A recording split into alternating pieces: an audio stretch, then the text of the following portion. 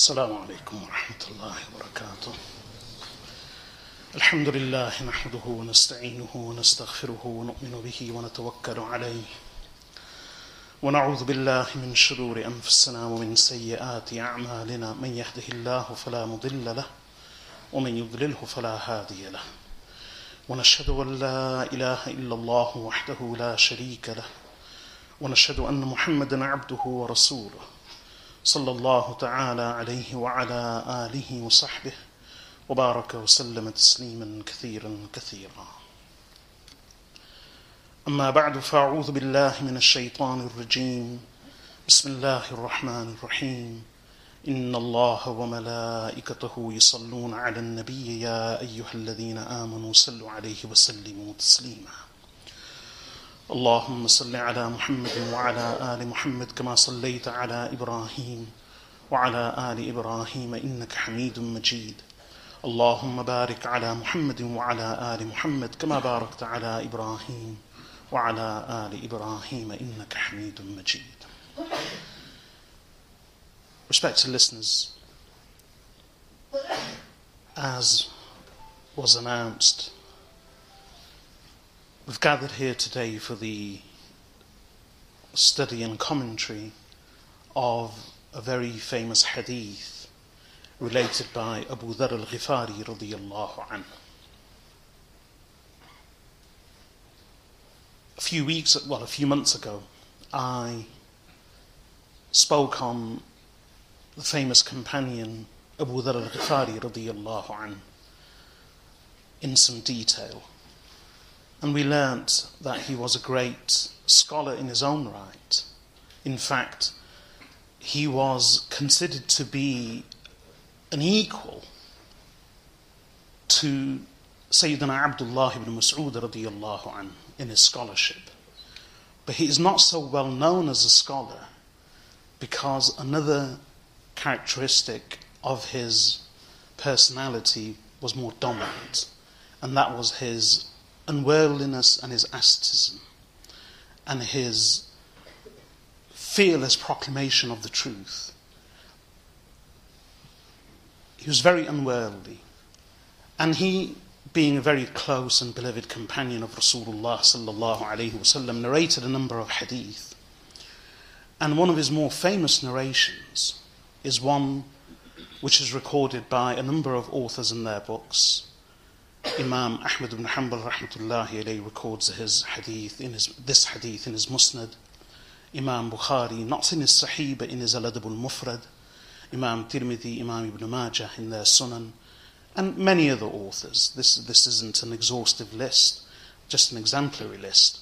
But the most famous scholar of hadith who collected the most complete version of this hadith of Abu Dharr radiyallahu anhu is Imam Muslim rahmatullahi alayhi in his Sahih. This hadith is one of the greatest hadith of Rasulullah sallallahu alayhi wasallam that has come down to us. And many of the scholars throughout the centuries took great delight in relating this hadith and in recording this hadith in their books, even just for the purpose of barakah. Because there are a number of hadith, not that many, some ulama say approximately 100 hadith, which are regarded as Qudusi hadith, in that the Prophet sallallahu alaihi wasallam doesn't just relate the words of the hadith and explain himself, rather he attributes these words to Allah subhanahu wa ta'ala himself. So we have the Quran, which is the primary source of revelation, and these are the words of Allah. This is the kalam and the speech of Allah, and the Prophet sallallahu alaihi wasallam was a carrier. He conveyed the very words of Allah Azza wa Jal in the Quran, and that's why the Quran holds a unique position. We are rewarded for its recitation. It's to be recited in salah. In fact, we are rewarded for even reciting letters of the Quran, though we may not understand them. The other form of revelation, equally from Allah subhanahu wa ta'ala, is not the Quran but what the Prophet sallallahu alaihi wasallam relates himself. The meaning is from Allah undoubtedly, since the Prophet ﷺ never spoke of his own desire. As Allah says in the Quran in Surah Al-Najm, وَمَا يَنْتِقُ عَنِ الْهَوَىٰ إِنْ هُوَ إِلَّا وَحْيٌ يُوحَىٰ عَلَّمَهُ شَدِيدُ الْقُوَىٰ. That he, the Messenger ﷺ, does not speak of desire. Nay, it is naught but a revelation which is revealed unto him. The one of great might and power, meaning Jibreel alayhi salam, taught him. So nothing that the Prophet ﷺ spoke of when he taught and preached to his followers was of his own desire, or they weren't merely his own thoughts. Rather, this was a reflection of the revelation of Allah subhanahu wa ta'ala. But the wording would be from Rasulullah sallallahu alayhi wasallam. In between the hadith of Rasulullah alayhi salatu wasalam and the Holy Quran, both which are forms of revelation, we have a set of hadith. Some ulama say, as I said earlier, that number approximately 100. Not all of them are as authentic as one another. They are in various grades of reliability. But these hundreds of hadith, they are known as Qudusi hadith. And the meaning is that in these hadith, although they are not like the Quran, but in them, the Prophet ﷺ actually ascribes the words directly to Allah subhanahu wa ta'ala. So rather than just speak, he says, Allah said, or Allah says. So there are a number of Qudusi hadith. And out of these Qudusi hadith, this is probably one of the most famous ones. And not just one of the most famous, but also one of the most prestigious. And this is why the ulama would delight in relating this hadith. So let me relate the hadith, and then inshallah we'll begin the commentary of each of the individual sentences.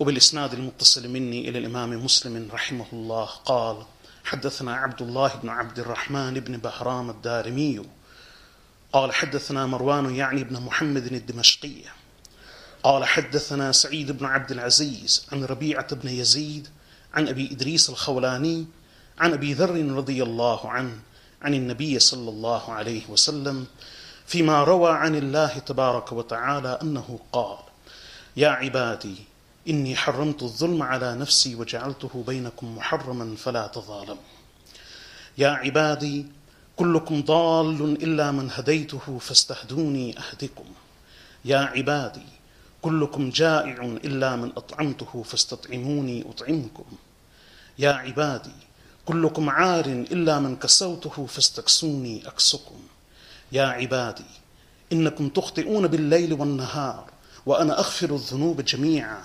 فاستغفروني أغفر لكم يا عبادي إنكم لن تبلغوا ضري فتضروني ولن تبلغوا نفعي فتنفعوني يا عبادي لو أن أولكم وآخركم وإنسكم وجنكم كانوا على أتقى قلب رجل واحد منكم ما زاد ذلك في ملكي شيئا يا عبادي لو أن أولكم وآخركم وإنسكم وجنكم كانوا على أفجر قلب رجل واحد ما نقص ذلك من ملكي شيئا يا عبادي لو أن أولكم وآخركم وإنسكم وجنكم قاموا في صعيد واحد فسألوني فأعطيت كل إنسان مسألته ما نقص ذلك مما عندي إلا كما ينقص المخيط إذا أدخل البحر يا عبادي إنما هي أعمالكم أحصيها لكم ثم أوفيكم إياها فمن وجد خيرا فليحمد الله ومن وجد غير ذلك فلا يلومن إلا نفسه أو كما قال صلى الله عليه وسلم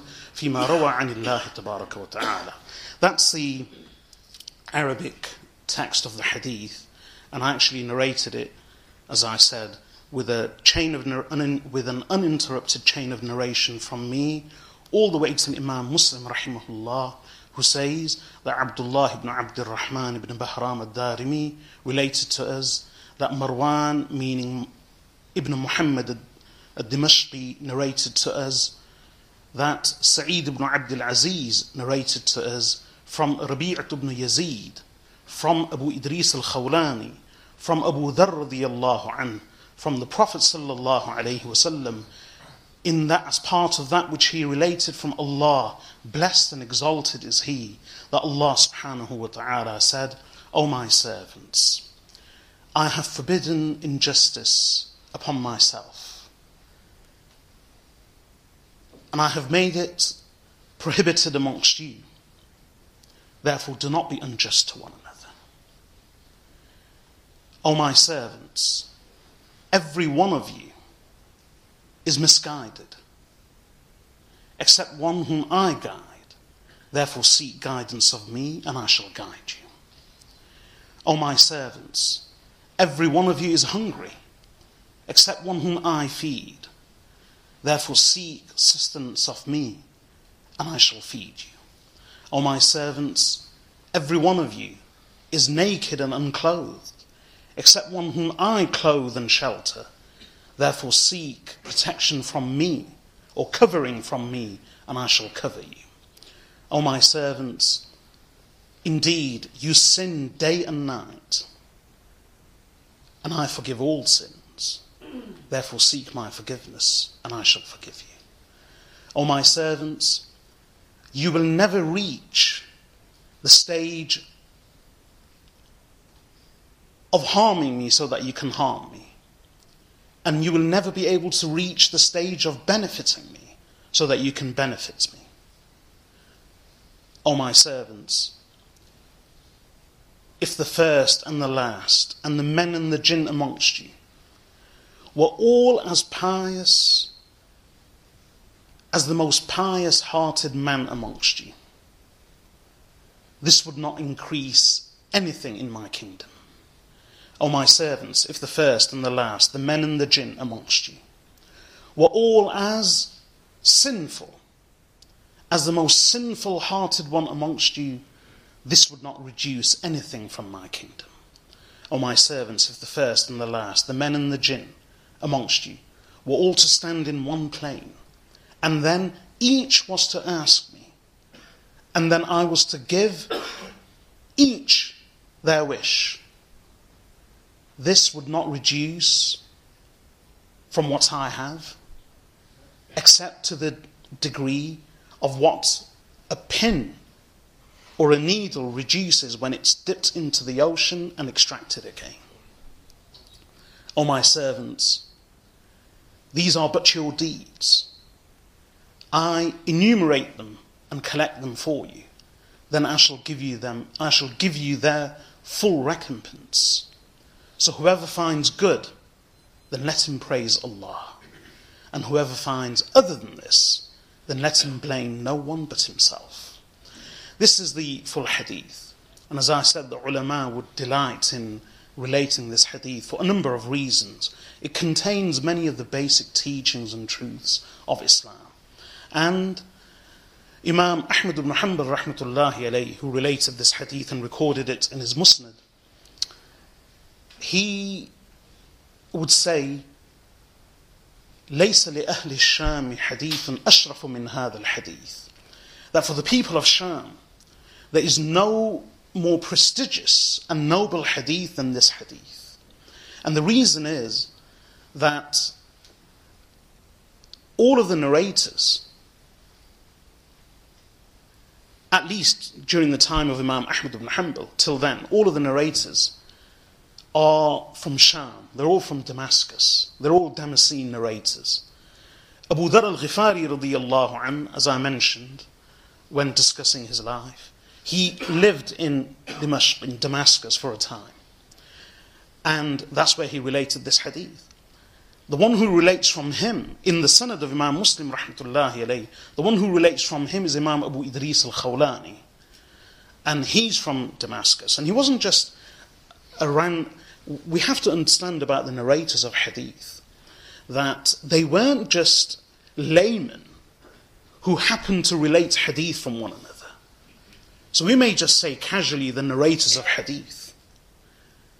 But that was never the case. Each of the narrators of hadith, even those who were actually declared to be weak and unreliable, they were great scholars and judges and authors in their own right.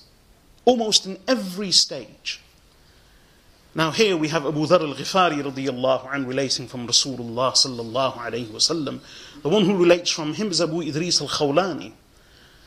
Abu Idris al-Khawlani was the judge and the great scholar of Damascus. In fact, he used to teach and preach in the presence of the companions. And I'll tell you a bit more about him in a moment. So Abu Idris al-Khawlani is from Damascus. The student who narrates from Abu Idris al-Khawlani, Rabi'at ibn Yazid, he's from Damascus. And again, he was a great scholar in his own right. The one who relates from Rabi'at ibn Yazid is Sa'id ibn Abd al-Aziz, a name which we may never have heard of. But the ulama used to say that the position of Imam Sa'id ibn Abd al-Aziz in Sham was the equivalent of the position of Imam Malik in Medina. And the one who relates from Sa'id ibn Abd al-Aziz, Marwan. Again, he was a scholar. And the one who relates from Marwan, he was from Dimashq as well. So Marwan was from Dimashq. Sa'id ibn Abdul Aziz was from Dimashq. Rabi'at ibn Yazid was from Dimashq. In this chain of Imam Muslim which I related, all of the narrators were scholars in their own right, and they were all from Damascus, except for Imam Muslim's teacher. Imam Muslim's teacher in this narration was Imam Abdullah ibn Abd al-Rahman al-Darimi, who's a famous author of Sunan al-Darimi. He's actually the teacher of Imam Muslim. But that doesn't negate the fact that this is a hadith which belongs to the people of Sham, because as I said earlier, up till the 4th or 5th generation of narrators, after which the hadith spread far and wide. And Imam Ahmad ibn Hanbal said there is no hadith which is more noble and prestigious for the people of Sham than this hadith of Abu Dharr radiyallahu anhu. And in fact, it was so prestigious. We may not be able to recognize that. But let's take the example of Imam Abu Idris al-Khawlani, the one who narrates his hadith from Abu Dharr al-Ghifari radiyallahu anhu. Who was he in terms of his learning and scholarship? He was born in the 8th year of Hijrah, but he never got to see the Prophet sallallahu alaihi wasallam. He was a child, so he's one of the leading tabi'een, one of the leading students of the Sahaba. He was actually born in the 8th year of Hijrah. Now, he grew up amongst the Sahaba, learning from them. And during his own lifetime, he was so highly regarded in terms of his scholarship and piety, that as far as scholarship was concerned, he once was teaching, and he was speaking about the expeditions of Rasulullah sallallahu alaihi wasallam and his journeys and travels. So, once he had completed his discourse on that particular occasion, a man from the end of the gathering, he spoke up and he said, "Were you present on any of these occasions with the Messenger sallallahu alaihi wasallam?" So Abu Idris al-Khawlani said, "No." So that man said, "Well, let me tell you, I was present with the Prophet sallallahu alaihi wasallam, and yet you are able to preserve the details of these expeditions than even I can, even though you weren't present." And the ulama would say that after Abu Darda radiyallahu anhu, the famous companion and Sahabi of Damascus, the greatest scholar, even in the presence of the companions, was Imam Abu Idris al-Khawlani. And in terms of piety, in the masjid of Damascus, it's related that he would be seated. There would be groups of people, including groups of Sahaba radiyallahu anhum, who would be reciting the Quran in groups. When they would come to a verse of sajdah, they would all pause, including the Sahaba, and they would summon Abu Idris al-Khawlani. Then they would request him to recite the verse of prostration and sajda, and then they would all prostrate. So that's in terms of piety, the Sahaba radiyallahu anhum would call upon him to recite the verse of sujood, and then they would prostrate. So he was highly regarded, and yet this same Abu Idris al-Khawlani rahmatullahi alayhi, he regarded this hadith with such awe and reverence that whenever he would relate this hadith, he would do so kneeling forward. Always out of total respect and in total submission and humility, he would relate this entire hadith kneeling. So This is why I said this hadith, the ulama would delight in relating it. And I mentioned about the Damascene narrators, meaning the narrators from Damascus. Imam Nawawi rahmatullahi alayhi was a famous scholar of the 7th century. He died in 676 Hijri. So he's a scholar of the 7th century. One can imagine the number of narrators that would be found between him and the Prophet sallallahu alaihi wasallam. And yet in his Kitab al-Adhkar, Imam Nawawi rahmatullahi alayhi relates the same hadith from his teachers, and he himself was a resident of Damascus. So Imam Nawawi rahmatullahi alayhi relates this hadith in his Kitab al-Adhkar from himself all the way to Rasulullah sallallahu alayhi wasallam, and then he mentions that the unique thing about this narration, which I have related, of Abu Dharr radiyallahu anhu, is that every single narrator, all the way from my teachers to Abu Dharr radiyallahu anhu, is a scholar of Damascus. So this is why they would delight in relating this hadith, and they would consider this hadith to be the hadith of the people of Sham. In any case, I've related the main hadith. Now let's look at the individual wording. Rasulullah sallallahu alayhi wasallam says that Allah subhanahu wa ta'ala says, Ya ibadi, O my servants, inni harramtu dhulma ala nafsi wa ja'altuhu baynakum muharraman fala tadhalamu. O my servants, I have forbidden dhulm upon myself, and I have forbidden it amongst you. Therefore do not be unjust to one another. One of the phrases that occurs throughout this hadith is Ya ibadi, O my servants. And this one phrase in itself speaks volumes. It tells us of a number of things all at once. That we belong to Allah. He owns us. We are His creation. We belong to Him. He is our Lord, our Master. He can do with us as He wishes. For He possesses us. And we are His servants, His slaves.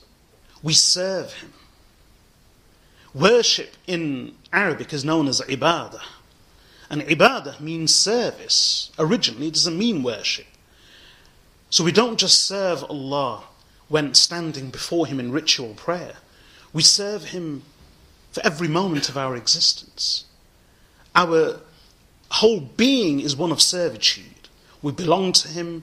He possesses us. We are His servants. We are His slaves. We are His bondsmen. Allah owns us. He has total power over us. And we are helpless before Him.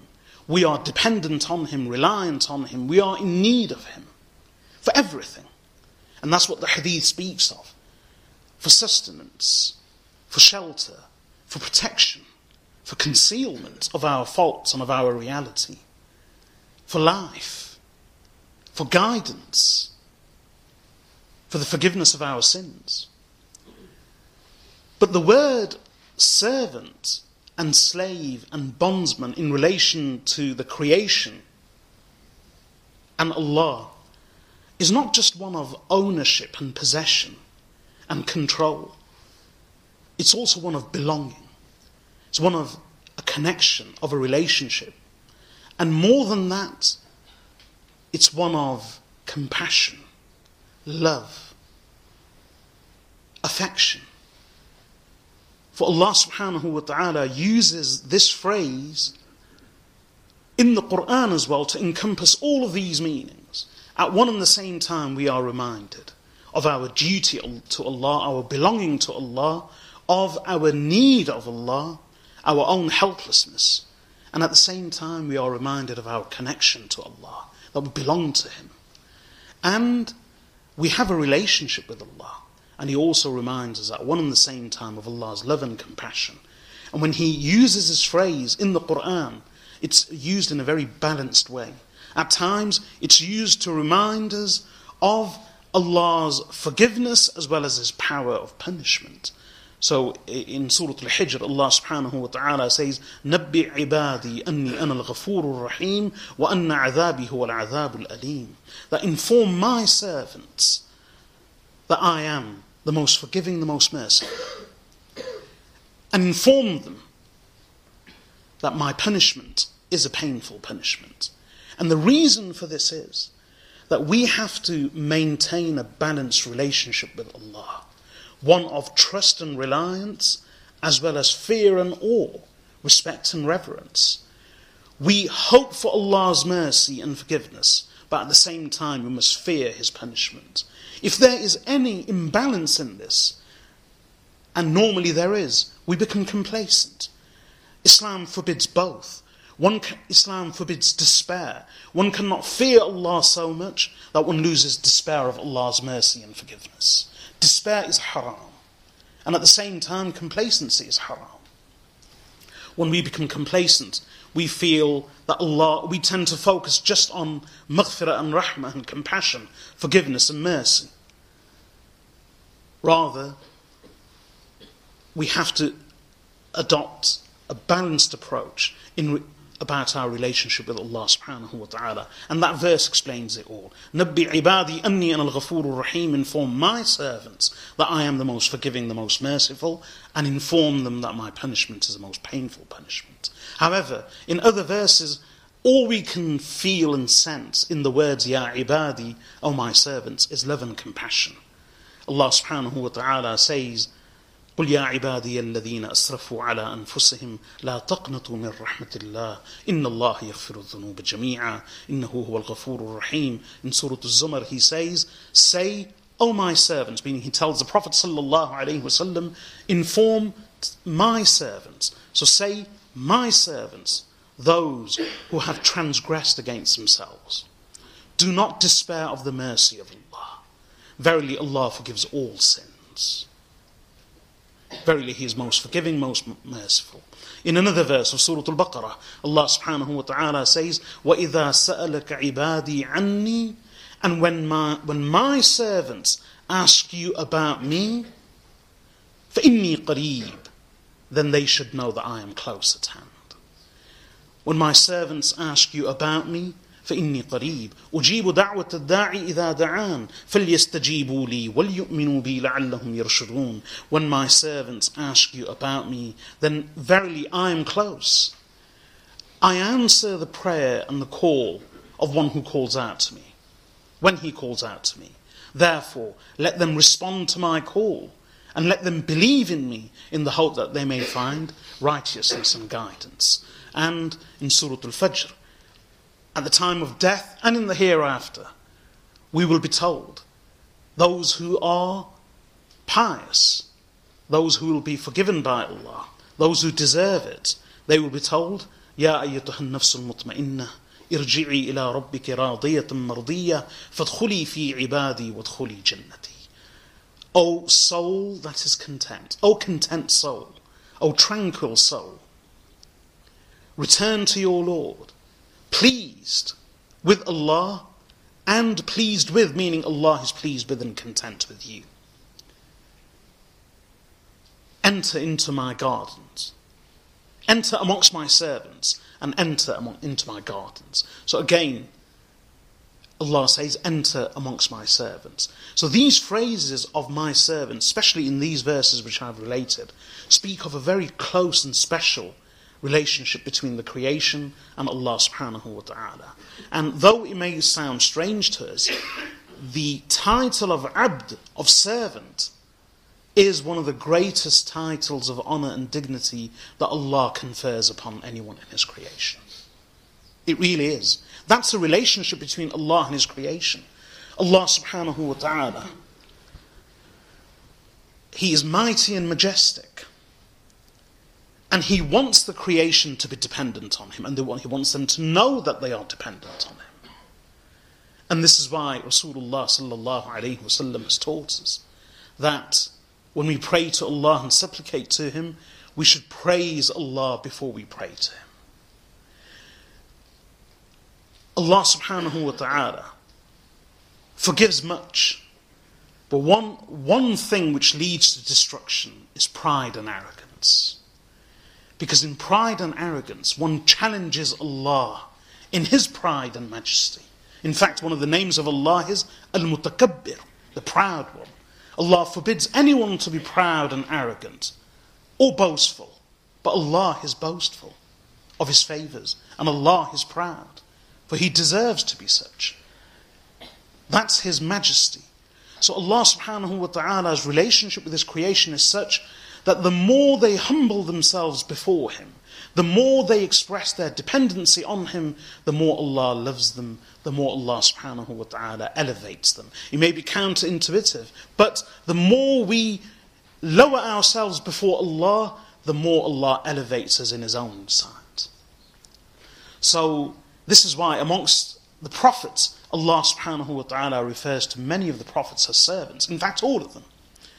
And even at the best of times, Rasulullah sallallahu alayhi wasallam, as Muslims believe, he was the most beloved of all the prophets to Allah, the greatest of creation.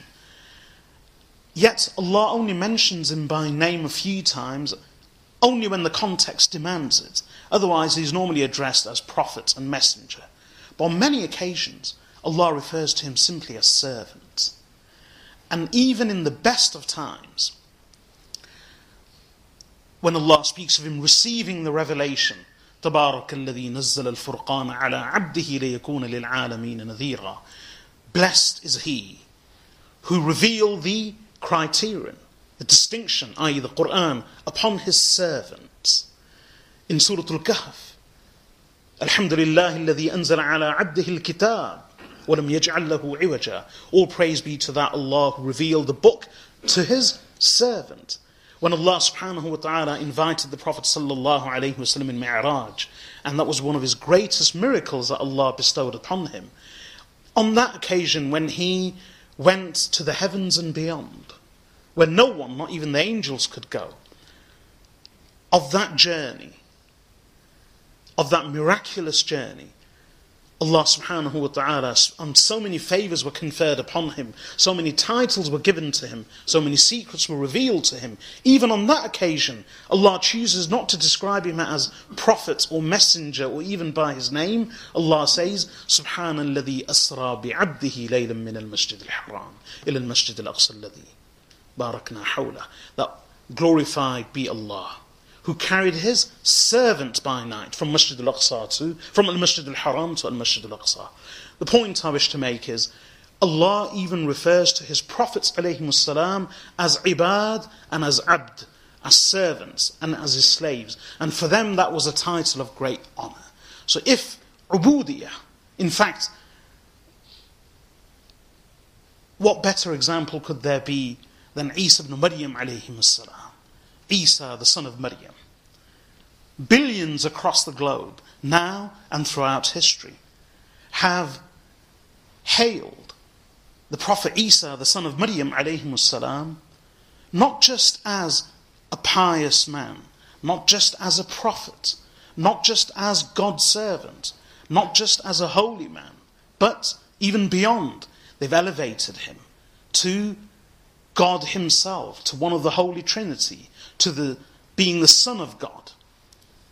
And they worshipped him. And they continue to worship him. Allah will even ask him on the day of reckoning, as Allah mentions towards the end of Surah Al-Ma'idah, وَإِذْ قَالَ اللَّهُ يَا عِيسَى ابْنَ مَرْيَمَ أَأَنْتَ قُلْتَ لِلنَّاسِ اتَّخِذُونِي وَأُمِّيَ إِلَٰهَيْنِ مِن دُونِ اللَّهِ. And remember when Allah will say, O Isa, son of Maryam, did you tell the people to take you and your mother as God, that take me and my mother as gods besides Allah? And undoubtedly the Prophet Isa alayhi salam's protest is innocence. So even the Prophet Isa, the son of Maryam alayhi salam, he was given a rank that even the Prophet sallallahu alayhi wasallam has never been given, which is of being worshipped, of being considered one of the Trinity, of being God incarnate, of being God himself. Even someone who is regarded as God himself, what does Allah say of him in the Quran? لَن يَسْتَنْكِفَ الْمَسِيحُ أَن يَكُونَ عَبْدًا لِلَّهِ وَلَا الْمَلَائِكَةُ الْمُقَرَّبُونَ. That Masih, the Messiah,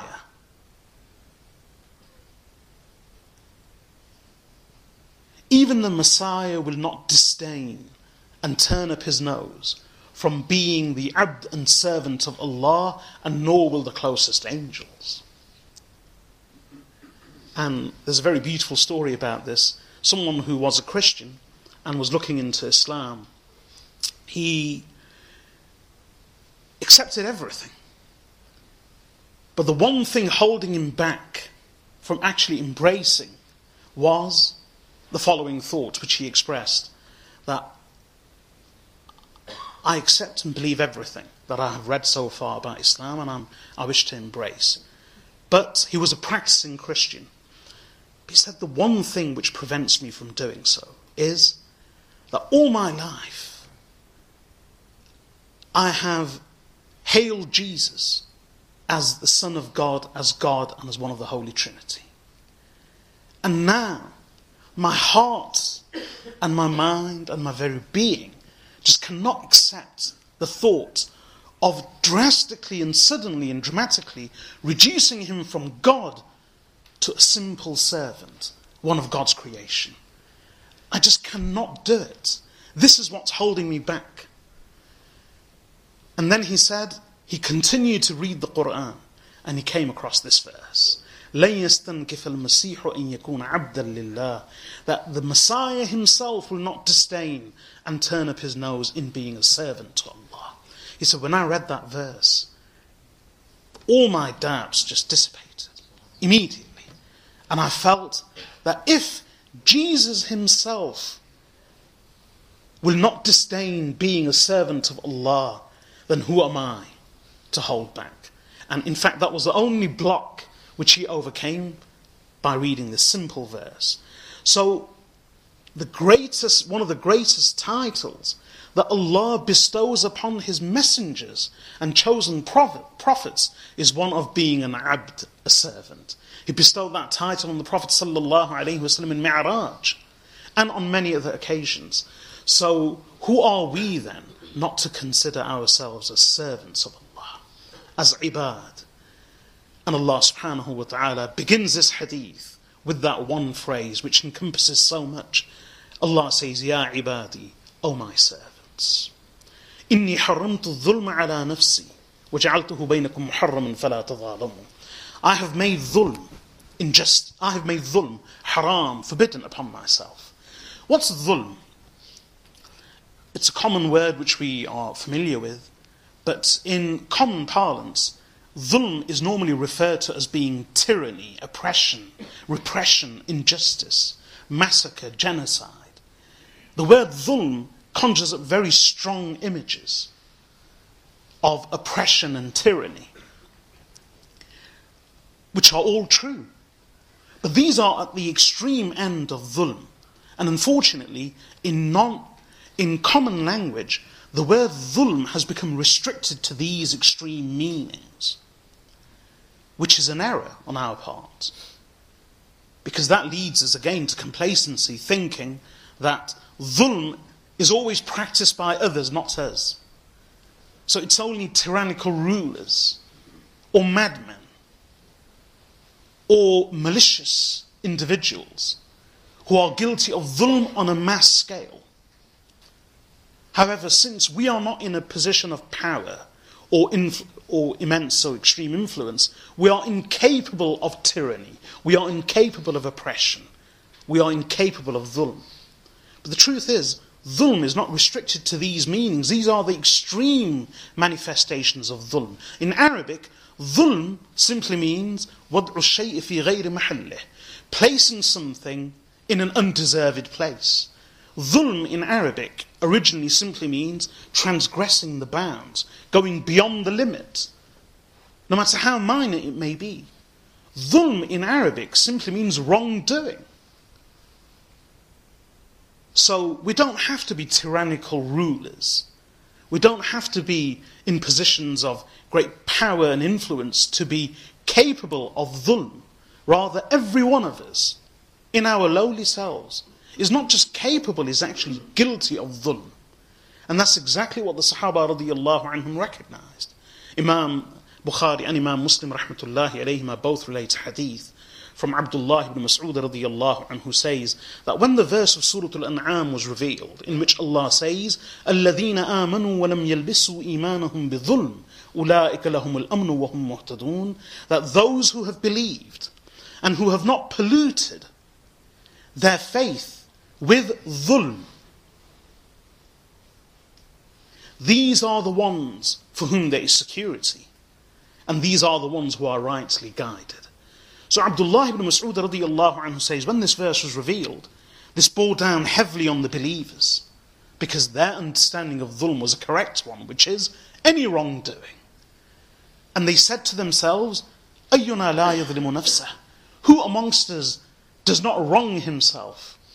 And the companions collectively were concerned that this means that one has to be only of the purest of faith in order to be secure, safe and guided, and that they cannot pollute their faith with any wrongdoing. Allah says those who have believed and who have not contaminated their faith with any wrongdoing, they are the ones for whom there is security and who are rightly guided. So the companions said, this bore down heavily on us, and this was difficult for us. For who amongst us does not wrong himself?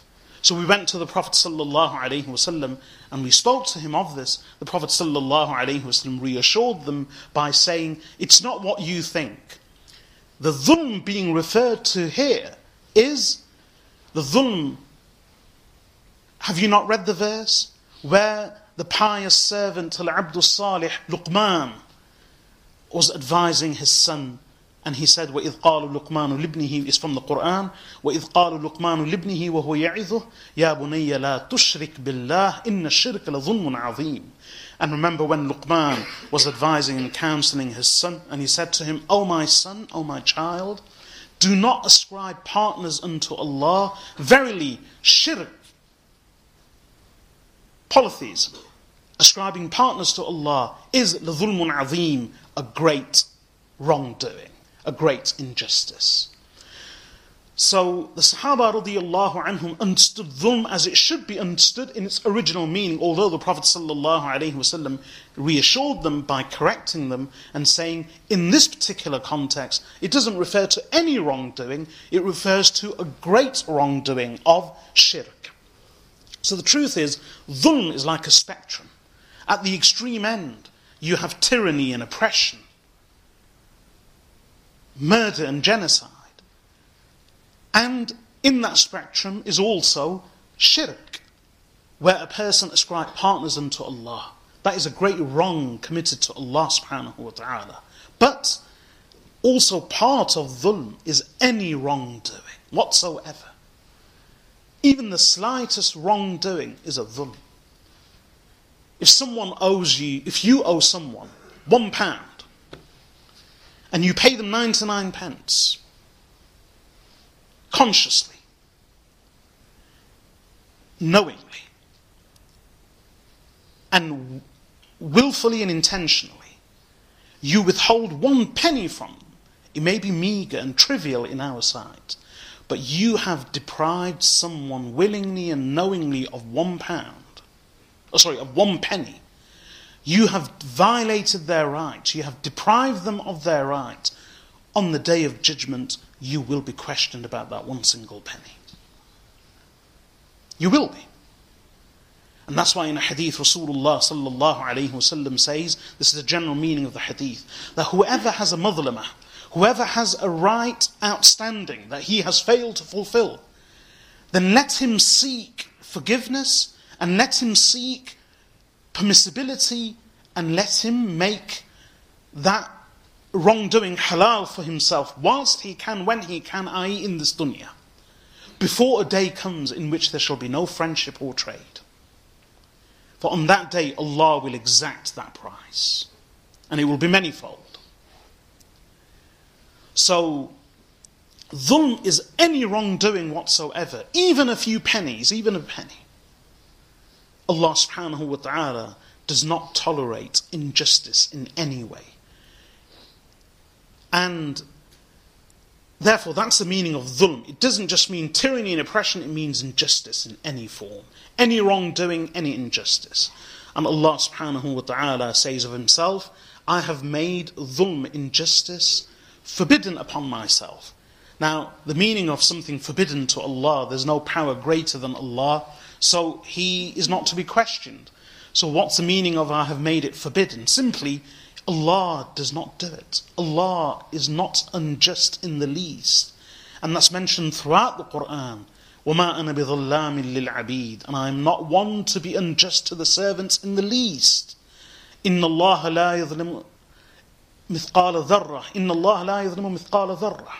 Verily Allah is not unjust to the measure of an atom, a particle. وَمَا ظَلَمُوا وَمَا ظَلَمَهُمُ اللَّهُ وَلَكِنْ أَنفُسَهُمْ يَظْلِمُونَ. Allah was not unjust to them, even when He punished them for their wrongdoings. Rather, they wronged themselves. Allah subhanahu wa ta'ala is not unjust in the least. وَمَا أَنَا بِظَلَّامٍ لِلْعَبِيدِ وَمَا اللَّهُ يُرِيدُ ظُلْمًا لِلْعِبَادِ. Allah does not seek or desire any injustice for the servants. وَمَا اللَّهُ يُرِيدُ ظُلْمًا لِلْعَالَمِينَ. Allah does not desire any injustice for the worlds. Allah is not unjust in the least. There are so many verses throughout the Qur'an which speak of this. Allah is not unjust in any way. And therefore Allah subhanahu wa ta'ala says, I have made injustice haram and forbidden upon myself. You too. And I have made it haram between you. فَلَا تَظَالَمُوا. Therefore do not be unjust to one another. The universe rests on balance. The universe rests on equilibrium, on balance. If there is any disturbance or disruption to that balance, the heavens and the earth will perish. There is order in the universe. And to maintain that order, even on earth, Allah subhanahu wa ta'ala has sent prophets and He has revealed scriptures to ensure that the prophets and their followers and the creation as a whole uphold this balance.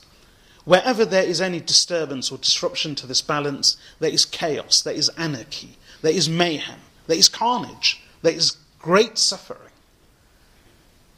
And therefore Allah subhanahu wa ta'ala has made justice an obligation upon all of us. In every single thing. Again, we restrict the meaning of justice, just as we restrict the meaning of dhulm, injustice. We think justice and injustice are concepts confined to the mighty and powerful, rulers, judges, arbitrators. But that's not true. Every one of us, the Prophet ﷺ says, كُلُّكُمْ رَاعٍ وَكُلُّكُمْ مَسْئُولٌ عَنْ رَعِيَّتِهِ. Every one of you is a shepherd, and each one of you will be questioned about his flock. The father of the family, the mother of the family, an employer about his employees, a ruler over his or her subjects, a teacher about his or her students. Any single person that we are responsible for, we are their shepherd, and we will be questioned about our flock on the Day of Judgment. And justice and injustice are not concepts restricted to the mighty and powerful. Rather, they are applicable in our everyday life. Allah subhanahu wa ta'ala has said dhulm is haram upon us. And dhulm means a violation of anyone's rights. In the least, whether it's about a penny, a pound, or a pound of flesh. Dhulm is haram. And the ahadith speak of dhulm in such a way that we should regard another person's wealth, life and property, and honour and dignity as being sacred. That's the original meaning of haram. Haram means forbidden because it's sacred. Al-Masjid al-Haram is a sacred sanctuary. And speaking of sanctity, we regard Mecca to be sacred. We regard the Kaaba to be sacred. We regard Muzdalifah and Mina and Arafat to be sacred. These are the stations of Hajj and pilgrimage. Rasulullah sallallahu alayhi wasallam, in his final farewell pilgrimage, one of the teachings which he left the whole world with was, O people, know that your lives and your wealth are sacred, just as the sanctity of this month, of this day, and of this place. So just as you regard Mecca, Mina, Muzdalifah and Arafat to be sacred, you should regard each other's property to be sacred, each other's blood to be sacred. And in fact, in a very beautiful hadith related by Abdullah ibn Umar radiyallahu anhuma and recorded by Ibn Majah in his Sunan, Abdullah ibn Umar radiyallahu anhuma says, I saw the Prophet sallallahu alayhi wasallam performing tawaf around the Kaaba. And he said, ما أطيبك وأطيب ريحك ما أعظمك وأعظم حرمتك ما أطيبك وأطيب ريحك ما أعظمك وأعظم حرمتك والذي نفس محمد بيده لحرمة المؤمن أعظم عند الله حرمة منك ماله ودمه وأن نظن به إلا خيرا. Prophet sallallahu alayhi wasallam said, Abdullah ibn Umar radiyallahu anhu relates that the Prophet sallallahu alayhi wasallam was performing tawaf around the Kaaba, and addressing the Kaaba, he said, O Kaaba, how sweet are you, and how sweet is your fragrance. How great are you, and how great is your sanctity. By that Allah in whose hands rests the soul of Muhammad. The sanctity of a believer is of even a greater sanctity by Allah than you, O Kaaba. The sanctity of his wealth, the sanctity of his blood, and that we do not think of him anything but good. That means there are three things which are sacred of a Muslim, is mentioned in this hadith: his wealth, his blood, and his honor and dignity. And this is mentioned even further in a hadith related by Imam Muslim rahmatullahi alayhi in his Sahih, part of a longer hadith from Abu Hurairah radiyallahu anhu, in which the Prophet sallallahu alayhi wasallam says, بِحَسْبِ امْرِئٍ مِّنَ الشَّرِّ أَن يَحْقِرَ أَخَاهُ الْمُسْلِمِ. It is sufficient for a person to be evil that he holds his fellow Muslim in contempt. Then he says, كُلُّ الْمُسْلِمِ عَلَى الْمُسْلِمِ حَرَامٌ دَمُهُ وَمَالُهُ وَعِرْضُهُ. Every Muslim, his wealth, his blood, and his dignity are sacred and haram upon another Muslim. So, this is where dhulm comes in. Dhulm isn't just about tyranny and oppression. Justice is even about what we think of another person. We may not deprive them of their wealth. We may not harm them and hurt them physically. But if we do not think justly of them, even in our own hearts and minds, we have committed a wrong and an injustice towards them. As the Prophet ﷺ said, a sanctity even greater than the sanctity of the Kaaba is that we do not think of another Muslim except good. And his blood, his wealth, and his dignity are all haram and sacred. So Allah subhanahu wa ta'ala says, I have made injustice haram upon myself, I've made it haram upon you. Do not be unjust. We cannot be unjust even to our enemies. Allah's religion is balanced. The Quran establishes justice. The Prophet ﷺ came to establish justice. In the Quran, there are many verses which speak of justice. Just one verse, Allah subhanahu wa ta'ala says, يَا أَيُّهَا الَّذِينَ آمَنُوا كُونُوا قَوَّامِينَ لِلَّهِ شُهَدَاءَ بِالْقِسْطِ وَلَا يَجْرِمَنَّكُمْ شَنَآنُ قَوْمٍ عَلَىٰ أَلَّا تَعْدِلُوا اعْدِلُوا هُوَ أَقْرَبُ لِلتَّقْوَى وَاتَّقُوا اللَّهَ إِنَّ اللَّهَ خَبِيرٌ بِمَا تَعْمَلُونَ. Allah says, O believers, be upright for the sake of Allah, upholders and witnesses, upholders of justice, witnesses for the sake of Allah. And do not let your enmity or a dislike of a people incite you to being unjust. Be just. That is closer to God consciousness. and fear Allah. Verily Allah is well aware of what you are doing. In fact, in Surah Al-Ma'idah, this is a verse of Surah Al-Ma'idah, another verse of Surah Al-Ma'idah, Allah subhanahu wa ta'ala warns the companions, يا أيها الذين آمنوا لا تحلوا شعائر الله ولا الشهر الحرام ولا الهدي ولا القلائد ولا آمين البيت الحرام. And then the verse continues, ولا يجرمنكم شنآن قوم أن صدوكم عن المسجد الحرام أن تعتدوا. The verse speaks of the believers considering sacred the house of Allah, the symbols of Allah's religion, the sacred month, and other things associated with their pilgrimage.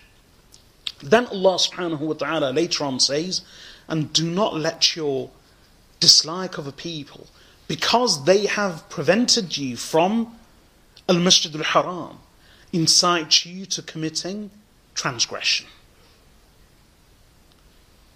Now what's the background to this verse? Simply, in the 6th year of Hijrah, the Prophet ﷺ intended to go for Umrah from Medina. This was his first visit to Mecca, or even in the direction of Mecca and its vicinity, after he had left 6 years earlier. He went peacefully, only with the intention of pilgrimage, the lesser pilgrimage, Umrah, with approximately 1,400 companions. They were prevented from entering Mecca. They sought permission, but the Quraysh refused permission. The Muslims were incensed because this was unprecedented. Part of the Arab custom was that they regarded Al-Masjid al-Haram to be sacred. They regarded the months of pilgrimage to be sacred. And that sanctity meant that they would put aside their feuds and their battles. So even though they were in a state of war with another tribe, if that tribe visited Mecca and its vicinity, there would be a hands-off policy. There was protocol. There was a recognition of the sanctity of the sacred months and the sanctity of Al-Masjid al-Haram and Mecca and its vicinity. So it was unprecedented. For the first time, the Arabs, specifically for Rasulullah sallallahu alayhi wasallam, they barred him from entering the city. And there was great hoo-ha. The Sahaba radiyallahu anhum were beside themselves with anger. They were incensed. And what had happened is that whilst they were still camped at Hudaybiyah, angry, incensed, in a retaliatory mood, other pagan tribes and pilgrims were making their way to Mecca at the same time, clad in their ihram. So some of the Muslims, momentarily in their anger and desire for retaliation, thought that why is it that we, with the Messenger of Allah, are being prevented from Al-Masjid al-Haram, and yet pagans from other parts of Arabia are given free access to Mecca, whilst the Prophet of Allah is barred from the city. We should prevent them, and we should attack them. We should prevent the others from reaching Mecca as well.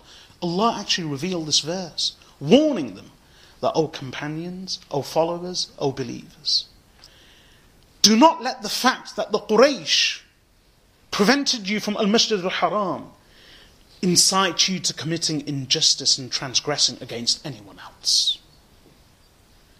Rather, consider their sacred state, their animals, sacrificial animals, their garlands, and their pilgrimage to Mecca to be sacred in its own right. Do not transgress even against your enemies. That's the concept of justice. So there's a great obligation on us to establish justice in our everyday life. And there's a very beautiful hadith about, again, related by Imam Bukhari and Imam Muslim rahmatullahi alayhima. Rasulullah sallallahu alayhi wasallam says, Abdullah ibn Umar radiyallahu anhuma relates this hadith. Prophet sallallahu alayhi wasallam says, Al-Muslimu akhul Muslim, la yadhlimuhu wa la yuslimuhu, ومن كان في حاجة أخيه كان الله في حاجته, ومن فرج عن مسلم كربة من كرب ومن فرج عن مسلم كربة فرج الله عنه كربة من كربات يوم القيامة, ومن ستر مسلما ستره الله يوم القيامة. Rasulullah sallallahu alayhi wasallam says, whoever, a Muslim is the brother of a Muslim. He is not unjust to him. لا يظلمه. He is not unjust to him. ولا يسلمه. Nor does he surrender him.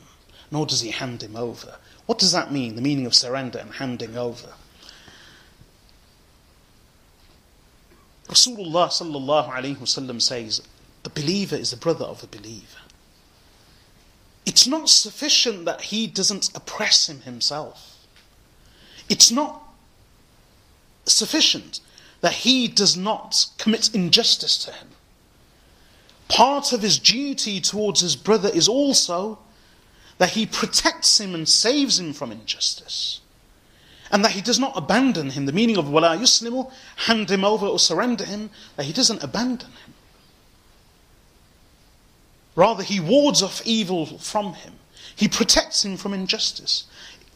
And therefore, we shouldn't have the approach that as long as I'm not doing anything wrong, I'll keep myself to myself. The Prophet ﷺ says, a Muslim is a brother of a Muslim. He is not unjust to him, nor does he abandon him. Then the Prophet ﷺ says, and whoever is preoccupied in fulfilling a need of his brother, Allah remains preoccupied in fulfilling his need. And whoever relieves a Muslim of a single suffering, Allah will relieve him of sufferings on the Day of Judgment. And whoever conceals the fault of a Muslim, Allah will conceal his fault on the Day of Judgment. And the hadith speaks about this as well, about our dependence on Allah subhanahu wa ta'ala to conceal our faults. We can't live alone. We have a duty towards each other. We have a duty to support each other, not to abandon one another, to be there for one another, to help and aid and assist one another, not to be selfish, but to be more selfless, and to be more concerned, to have sympathy and compassion for others. We expect all of this for ourselves, yet we are not willing to give any of it to others. And there's a very beautiful hadith later by Abu Dawood in his Sunan, in which, I'll just give the gist, the Prophet ﷺ says, there is no servant who abandons his brother when his brother is most in need of him, except that Allah will abandon him when he is most in need of Allah. That's part of the hadith.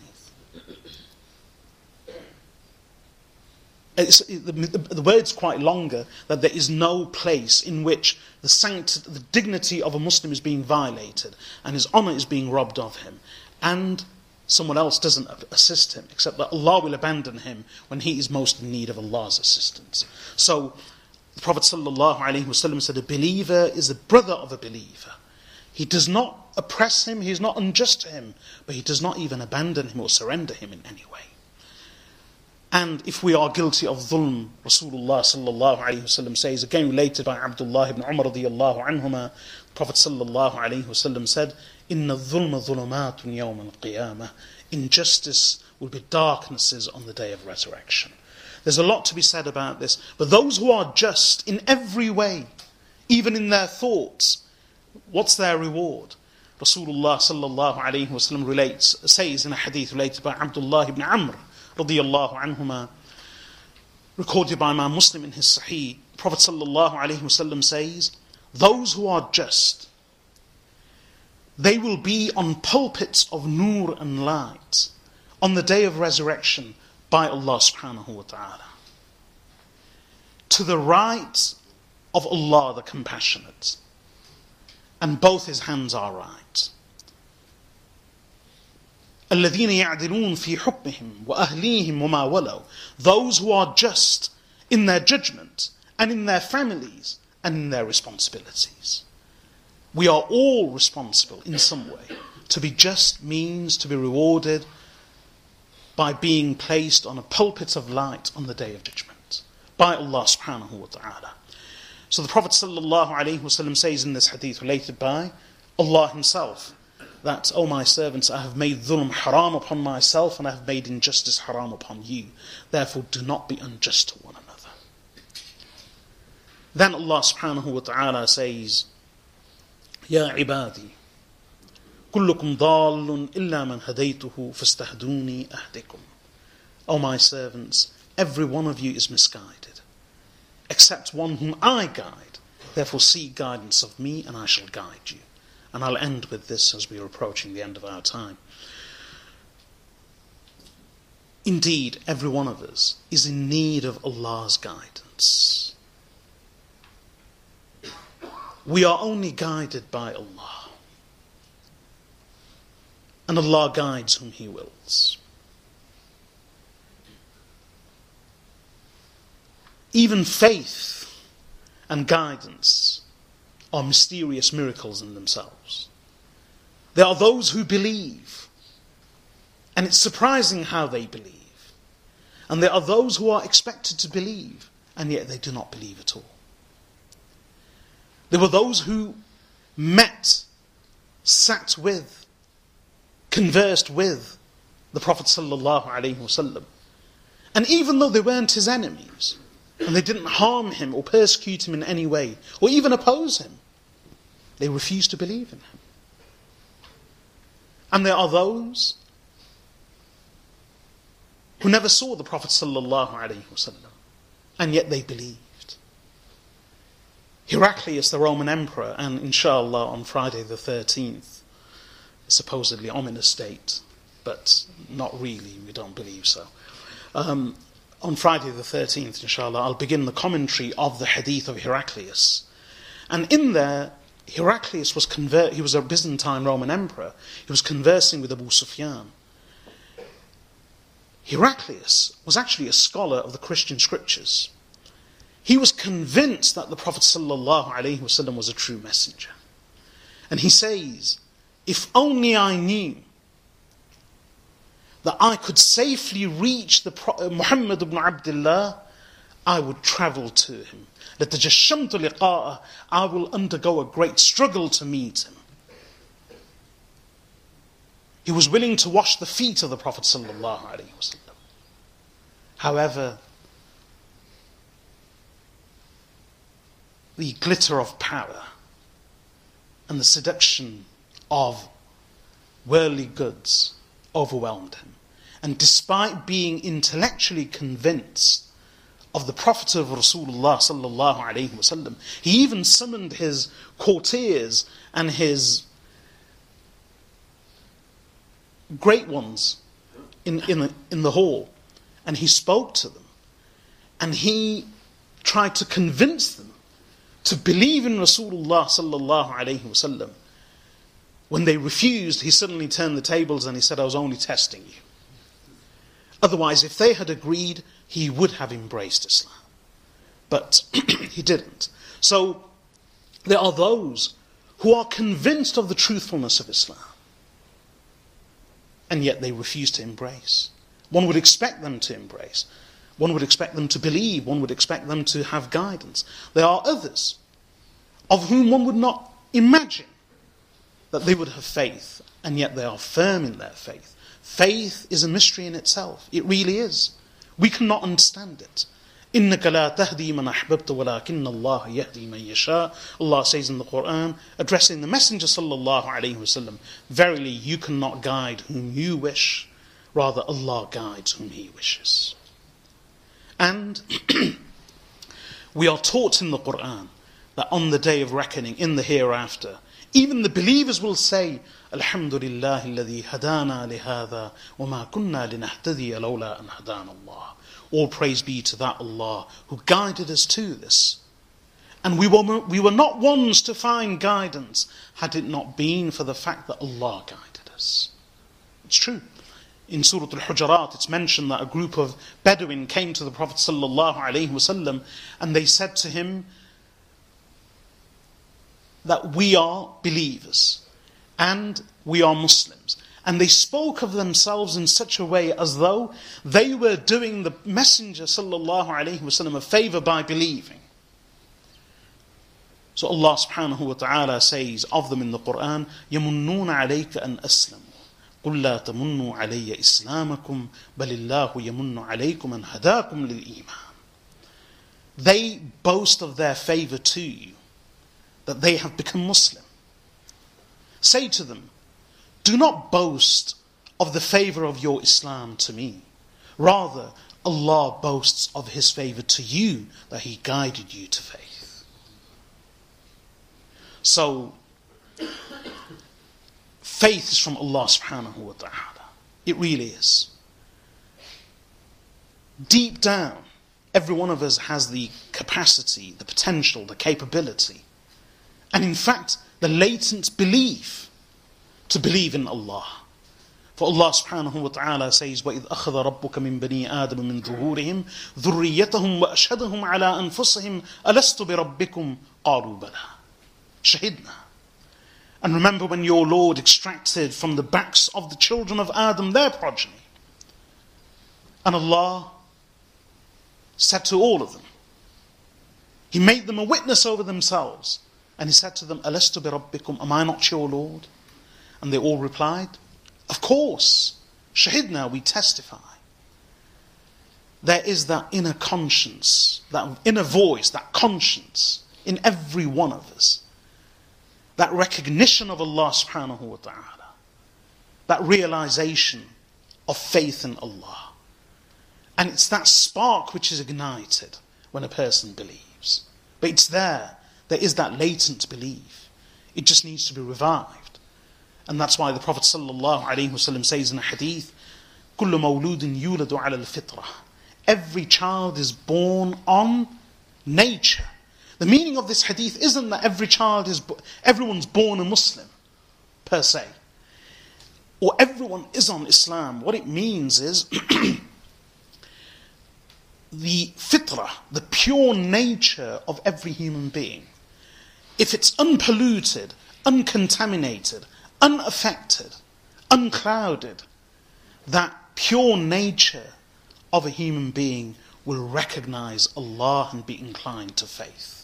And the moment it sees Islam, the moment it receives Islam, the moment it receives the words of Allah and His Messenger sallallahu alaihi wasallam, that nature will accept and embrace the words of Allah and those of His Messenger sallallahu alaihi wasallam. However, when it's clouded, contaminated, when it's polluted, when it has layers upon layers over it, then these are barriers. But there is that inner voice, there is that conscience, there is that deep recognition of Allah subhanahu wa ta'ala. It's there in every one of us. But ultimately, Allah subhanahu wa ta'ala decides who believes, who doesn't believe. Now this may seem as a great contradiction between free will and the belief of Allah, and belief in free will and belief in the guidance of Allah. The truth is, our minds are feeble and incapable of understanding these realities. They really are. Great theologians, both Muslim and non-Muslim, even Christian theologians, have grappled with this problem over the centuries. And the greatest of minds in all religions, in all Abrahamic religions, and in all religions who believe in one Allah ultimately, they have always struggled with this apparent contradiction of free will and predestination, determinism, fate on the part of Allah. And even the greatest of Christian theologians have said, ultimately, we have to live with this contradiction because we are incapable of understanding it. And we really are. There's no surprise about that. We shut our eyes, and even though we have all our other senses, we're blind to so many things. We make basic, fatal mistakes. We who are so feeble that we are disabled in many ways. Our minds are disabled in many ways. They say a human's brain is fully formed even before birth. But it's still not fully... So before a child leaves the womb of its mother, it already has its 100 billion neurons of the brain. Fully built. The brain is complete. Physically. Even in the womb. But at the same time, the brain is not fully developed until 20 years of age. It doesn't grow any more cells. The 100 billion cells are formed in the womb. So what's the meaning of it's still not fully developed till the age of 20? The connections, the synapses. These things aren't fully developed. The ideas aren't fully developed. In fact, understanding is not fully developed. So when adults say of children that they just don't understand, forget 3 or 4-year-olds, even an 18-year-old, as a teenager, does not understand what the parents are saying, what the elders are saying, scientists say, neurologists say. Don't blame them. The fact is, scientifically, it's a practical impossibility for them to understand because they're still not fully developed. Their minds are not fully developed. So if a human being's mind is not fully developed till the age of 20 and they are unable to fathom or truly comprehend what their own dad or mum is saying, how can we pretend or arrogate to ourselves the claim that we can understand Allah subhanahu wa ta'ala? How can we? We can't see what's behind us.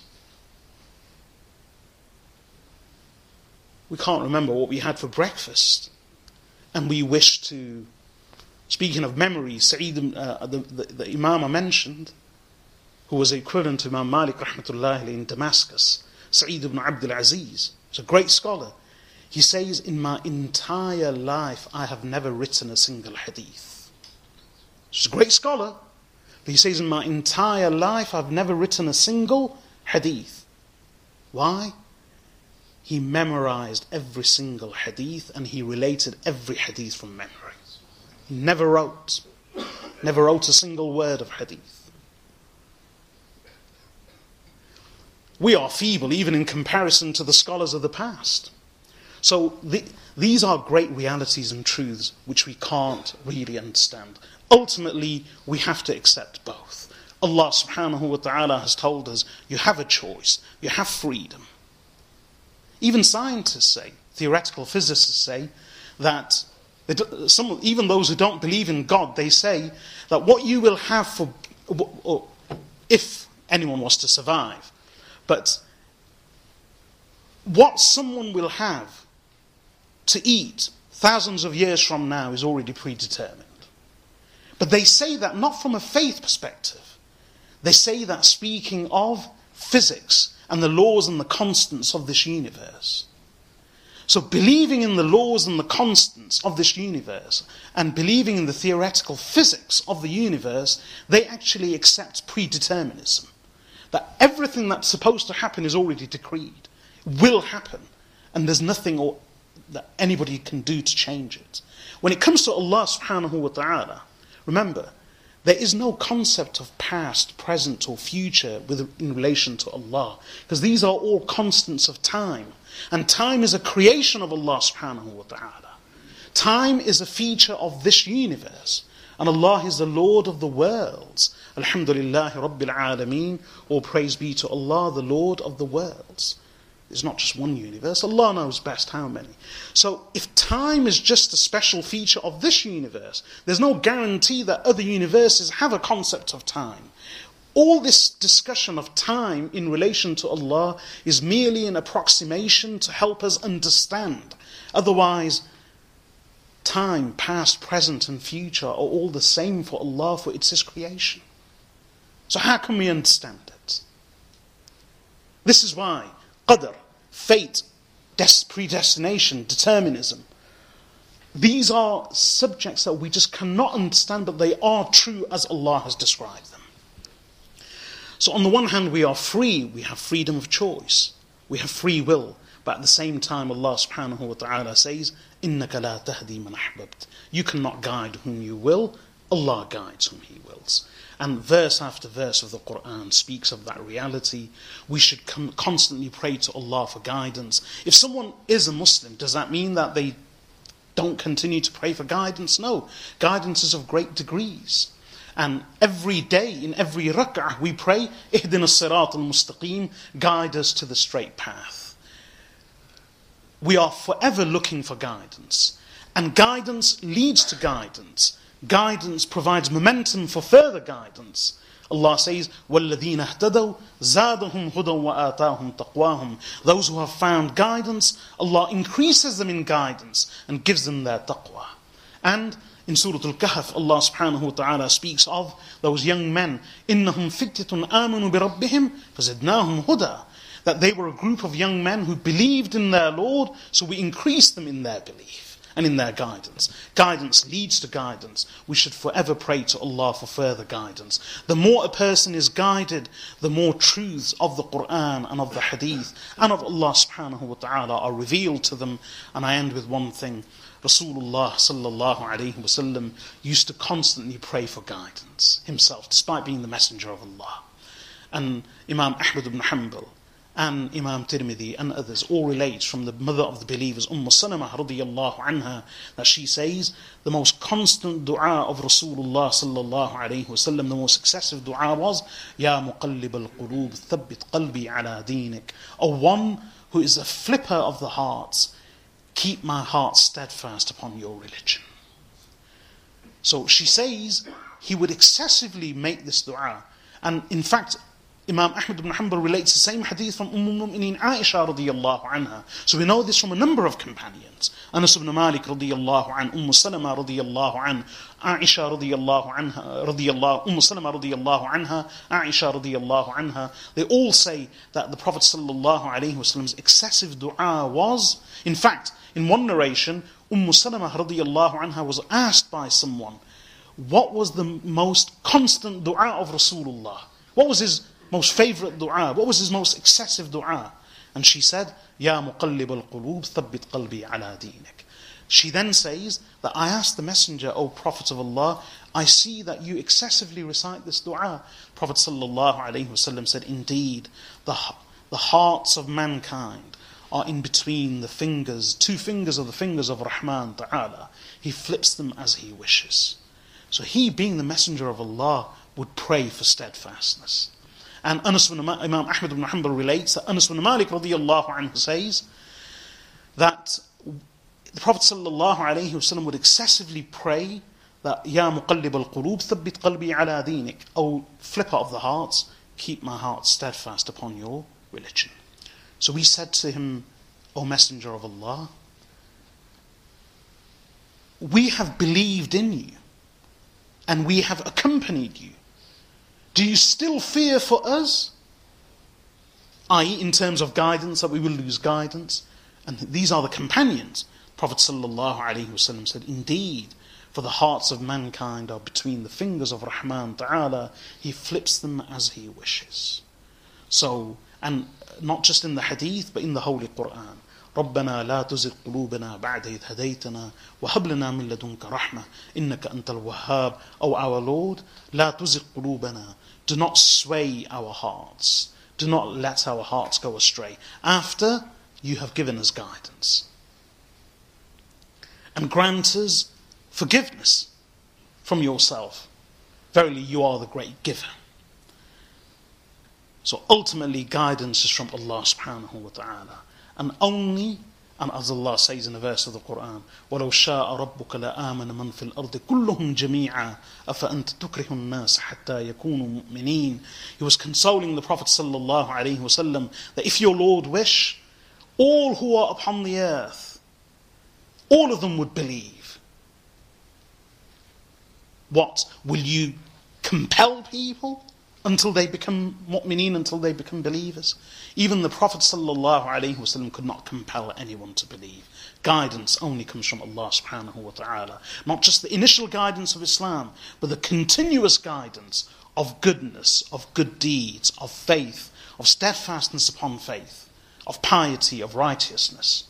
All of this comes from Allah subhanahu wa ta'ala. When a person is humble, Allah will open up their mind and heart. When a person is arrogant, Allah will block his mind and heart. Allah actually says in the Quran, سَأَصْرِفُ عَنْ آيَاتِيَ الَّذِينَ يَتَكَبَّرُونَ فِي الْأَرْضِ بِغَيْرِ الْحَقِّ. I will turn away from my signs those who are arrogant upon the earth without rights. So much so that Allah says, وَإِن يَرَوْا كُلَّ آيَةٍ لَا يُؤْمِنُوا بِهَا وَإِن يَرَوْا سَبِيلَ الرُّشْدِ لَا يَتَّخِذُوهُ سَبِيلًا وَإِن يَرَوْا سَبِيلَ الْغَيِّ يَتَّخِذُوهُ سَبِيلًا. Even if they see every sign, they will not believe. In fact, the verse continues, if they see the path of righteousness, they will not take it as a path. But if they see the path of waywardness and deviation, they will adopt that as a path. So when a person is arrogant, they see falsehood in truth and truth in falsehood. And they are unable to recognize the signs of Allah.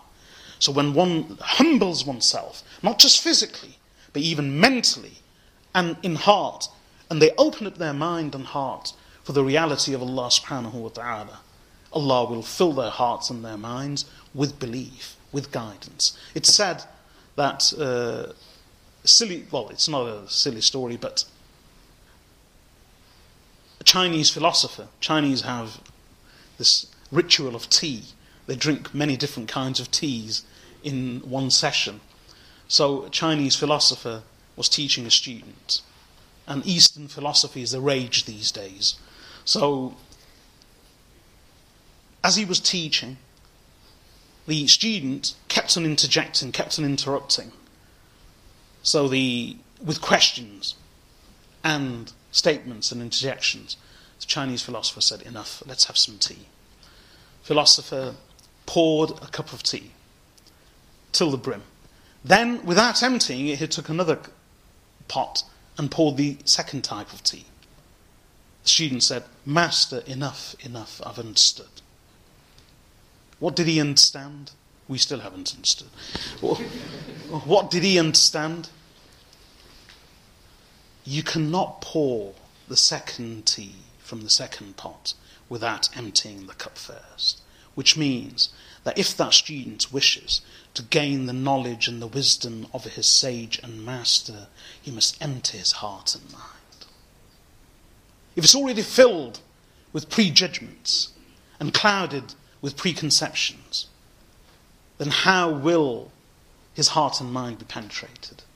Now, this doesn't mean that we empty ourselves totally, but what it does mean is that we have to humble ourselves. If someone humbles themselves, Allah will guide them. Someone is arrogant, not just physically, but mentally. If someone is arrogant, as Allah says in that verse of the Quran, Allah will turn the signs from them. In fact, so much so that they won't even recognize the signs when they see them. They will see falsehood in truth and truth in falsehood.